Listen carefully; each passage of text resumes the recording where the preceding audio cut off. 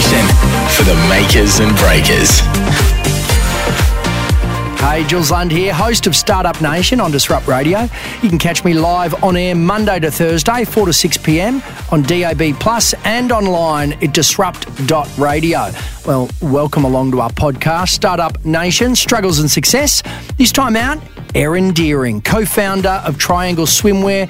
Triangl was ahead of the game in using influencers to take a product to a global audience. So from humble beginnings to shifting upwards of 2,000 bikinis a day, Triangl grew to a business with a value of $200 million US. It's an incredible story. Erin since exited Triangl in 2018, but she joined me for a chat about its origin and its mind-blowing growth. We founded the business when I was 27, and so I met Craig Ellis, my co-founder, and on our second date, we went to the beach, and I couldn't find a bikini. He was wearing it. Yeah, exactly. And I was like, let's make more of those. You look great. And I went out to find one to try and impress him, and I couldn't find one. Nothing. And so I got down to the beach. I ended up finding something, but it cost me a fortune. It was like $155, which for a 27-year-old girl on a $38,000 salary. But you married him. It worked. Yeah, it worked. It worked. I mean, we did well. And we saw a gap in the market, so we decided to make bikinis. But we really did not. We just wanted to sell literally one bikini a day. We just wanted to work for ourselves. You know, we wanted that like, this is going to be so fun and freedom and all this, you know, like no boss. So you wanted to sell one a day. Yes. And at its peak, how many a day were you selling? Oh, over 2,000 a day. And because I remember reading about this story when I first founded Tribe, I remembered you were getting a lot of press, right? And I was just like, I think you guys were in the States at that point. Yeah, so we started the business in Hong Kong. We moved there, and then we moved to Monaco. So like the top tier. That's right. Yeah, and we had a super yacht. Lardy. Like I'm talking, we went from we did the whole thing. I thought the intention was just to cover your bills, and now all of a sudden you're in Monaco with a super yacht. You wankers! I know, like truly. We were. Why not? We had new money tattooed on our forehead. Truly. Wow. Yeah. Yes.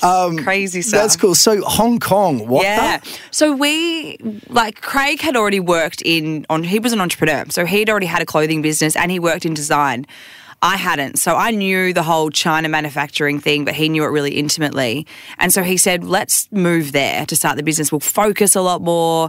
We'll get things done quicker. And I was like, I'm 27. So I'm thinking, cool, well, this will be fun. I've never been to Hong Kong, let alone live there. And so we did everything there and it accelerated the growth of the business for sure. But it was a pretty crazy cultural shock for us. But it did end up working, you know.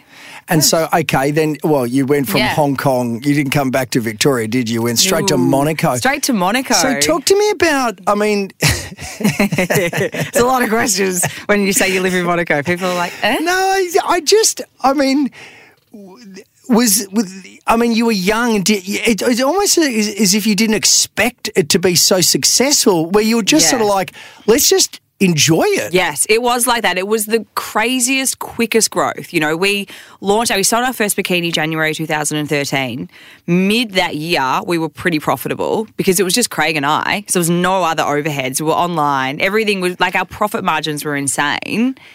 And then we were just like reaping the rewards straight away. So 2 years after that, It's like Tribe. Yeah.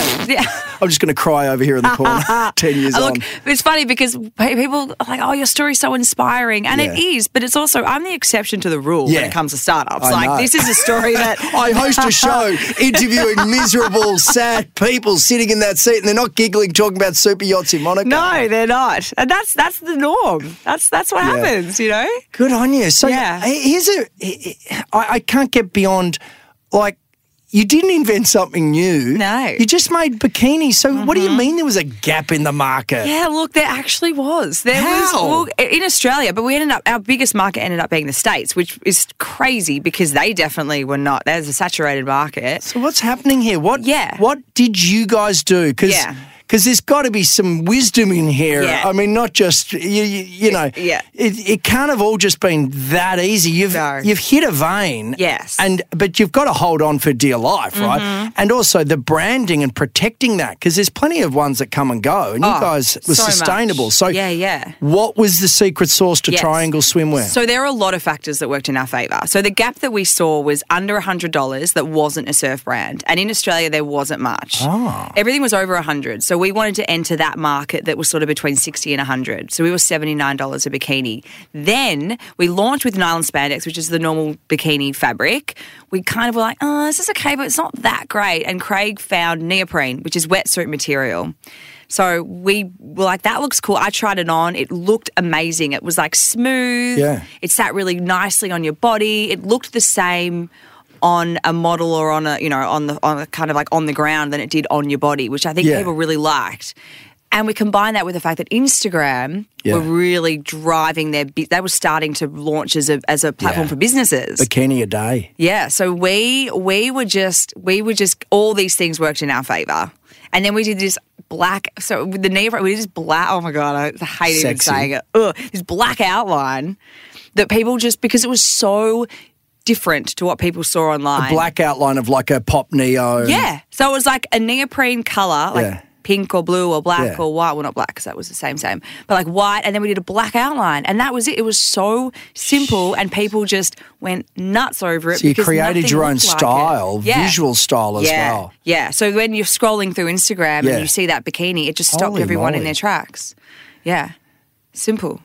But it felt simple. It felt really simple. We're like, all right, we'll do more of these. Oh man, I've got so many. I've got so many questions here. What was the biggest pinch yourself moment of it all?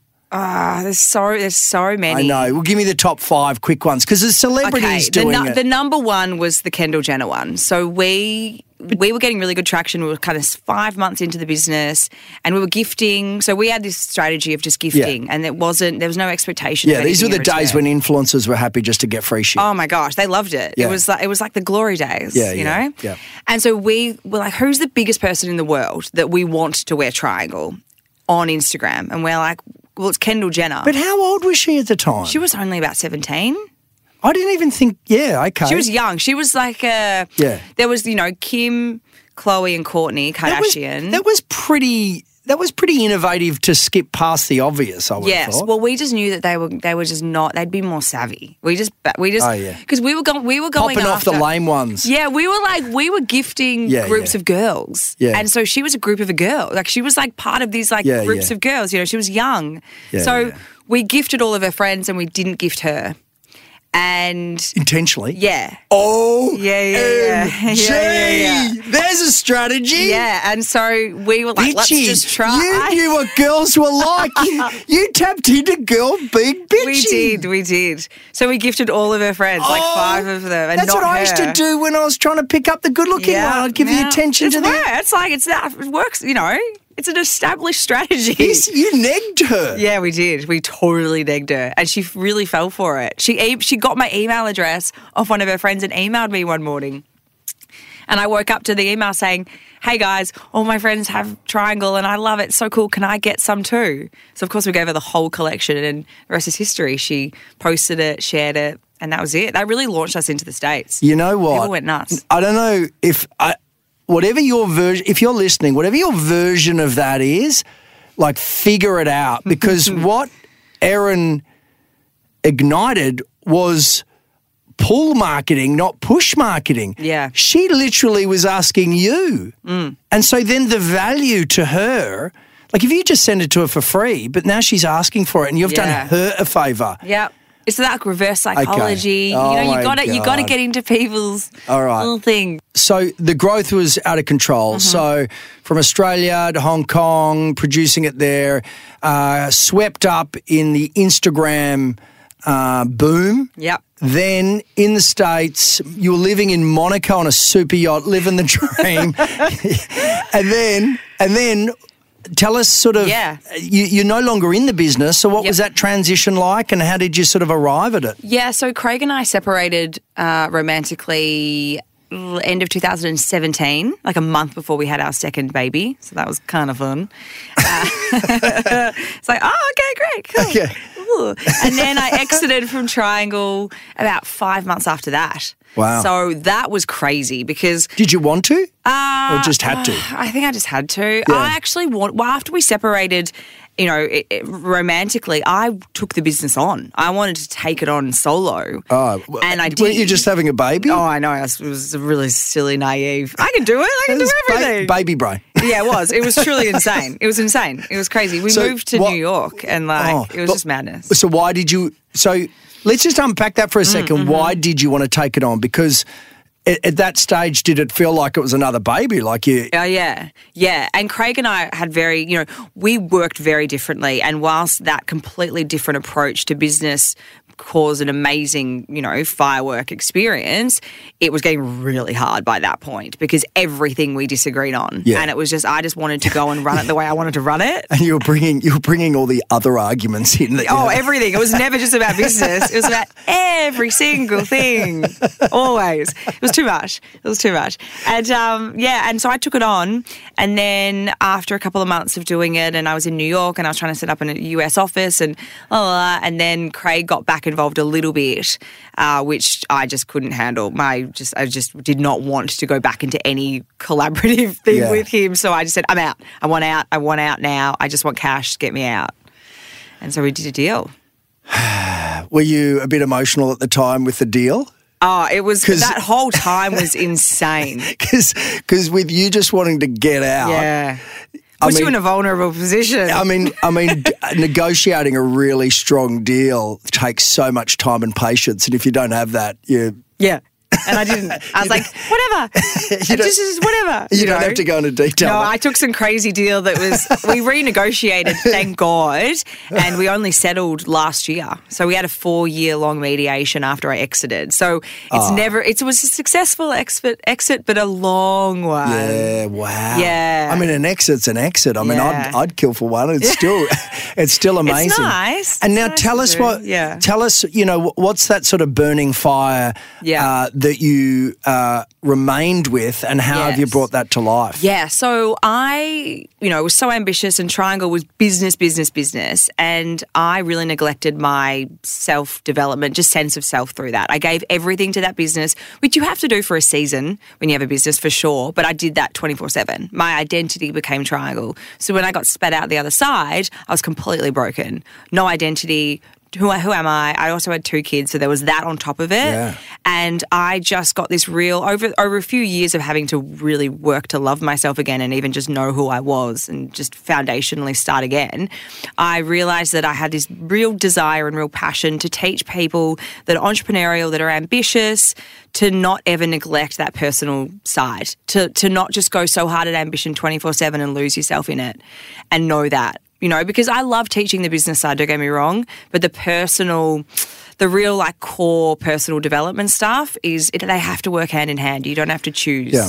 I'm going to go out on a limb here. Yeah. Mark Cavendish is a cyclist. Yeah. On Netflix at the moment is a documentary. Now, I'm not really a cyclist, but I've been watching a lot of these, these powerful sports elite athletes that are going through these challenges. And, great examples are like The Last Dance with Michael Jordan and a lot of people watching Drive to Survive F1 because of the psychology of these individuals when they're under pressure.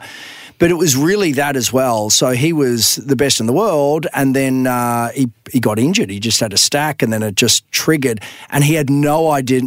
He had no idea who he was. Yeah. In that moment where you completely lose yourself because you're losing, I suppose, what you thought was the thing that defined you. Yeah. How critical are your friends? Yeah. So the thing, I didn't have any.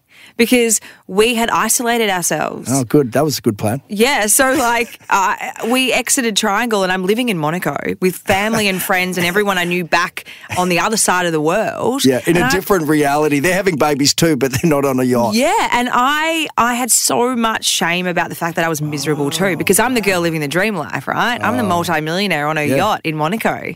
And so I couldn't tell anyone that I was really struggling. So I sat in Monaco for another 6 months months after exiting, just hating every single day. Not even hating it, I was numb. I just didn't even know, I was floating, and then decided to pack up and move back to Australia and go and do some real deep work on myself because I needed to find out who I was again and just, recalibrate, rebirth. Oh, I've got 10 minutes of questions down that path, and I can't go down there because we don't have time. Oh, no. Yeah, well, no. What I'm more fascinated about is there's a lot of people here that would love to have you as a mentor, right? Yes. So tell us a little bit about how you service your clients and how they interact with you, and what are you hoping to sort of help them achieve? Yeah. So it's really anyone, and it's not just for the entrepreneur. It's for anyone that has ambition, and for women that have had babies and lost their identity. Anyone that feels like they're just lost and they have that hopeless feeling, because I had that at the absolute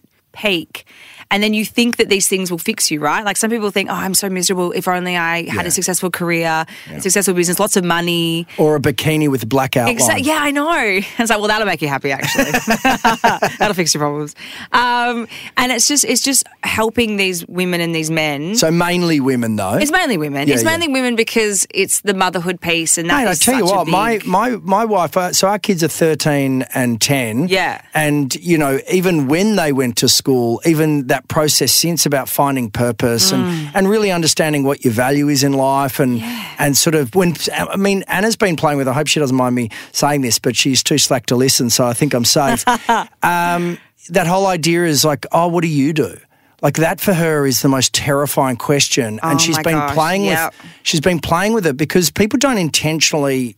They're not intentionally trying to expose her. Oh, you're a mum, and she was playing with that the other day. Like, what's my response so I can protect myself from having that fight or flight, or feeling threatened, or feeling empty or vulnerable? Yes, and that's really what I love teaching, is building up this sort of internally referenced way of being, right? Because I used to get that when I exited Triangl, and people would say, "What do you do?" Or even when I had it, and I would say, I'm Triangl. I said, I am. It's like, no, I'm not. Or I'd say I had. And it was like, that's not me. But even I did that because I didn't have this self-worth or self-belief. And when you lose that, it feels really hard to get it back. And you just got to step through it. Recently, Erin just launched her autobiography, Hanging by a Thread, where she takes a very vulnerable deep dive into the success and the challenge of caring for your mental health while in pursuit of your dream. At 28 years of age, if you hadn't done a lot of self-development work, which a lot haven't done, what do you think these days that looks like? What do you mean by self-development? Yeah, it's, the sad thing is that this wellness world is very elite now because it costs a lot of money, and I've been trying to understand this over the last few years because if that was me and I was back at that age and I was, 28, 27, starting Triangl, living paycheck to paycheck, not having much money, how would I show up for myself? Like, how would I? And it's almost like you've got to even work back further than that, because for me, I was drinking too much. I was living paycheck to paycheck. I'd had no education, I'd had, but I'd done nothing since I left school. I didn't go to uni, and plus that wouldn't have been the education I mean. It's the resources of we're fortunate and unfortunate to have so much around us, great podcasts, great books, great everything. Still doesn't help you get past your own thoughts or challenge them. You said you're pretty much stuck with one narrative and you just get stuck there because it doesn't progress. You haven't said it and then you go into the next. Yes. And I sort of think that whilst we've got podcasts and it's like, it's not two-way. Yeah. And so therapy's really expensive. Like I go and see a therapist, Anna sees a therapist, we go to a therapist together, but I do a lot of peer-to-peer group stuff. So with my friends, we have real conversations because of that training. Yeah. And we sit down and it can be bloody weird when you're just like, all right, we're just checking in. We're just clearly, this is not a social chat. How's your head? This is so let's cut through. Where is that space? There isn't. This is the thing. So when people ask me and I talk about, what I would have done at that age, I don't have an answer because I don't know what I would have done. Because, so can we create something? Oh, yeah. What does it there look has like? to be something because I always say what would have helped me is if I just had a place because letting it out is half the solution. Mother's group. Think about that. You're a young mum, you're shit scared. You weren't in it because no one could get onto your mega yacht.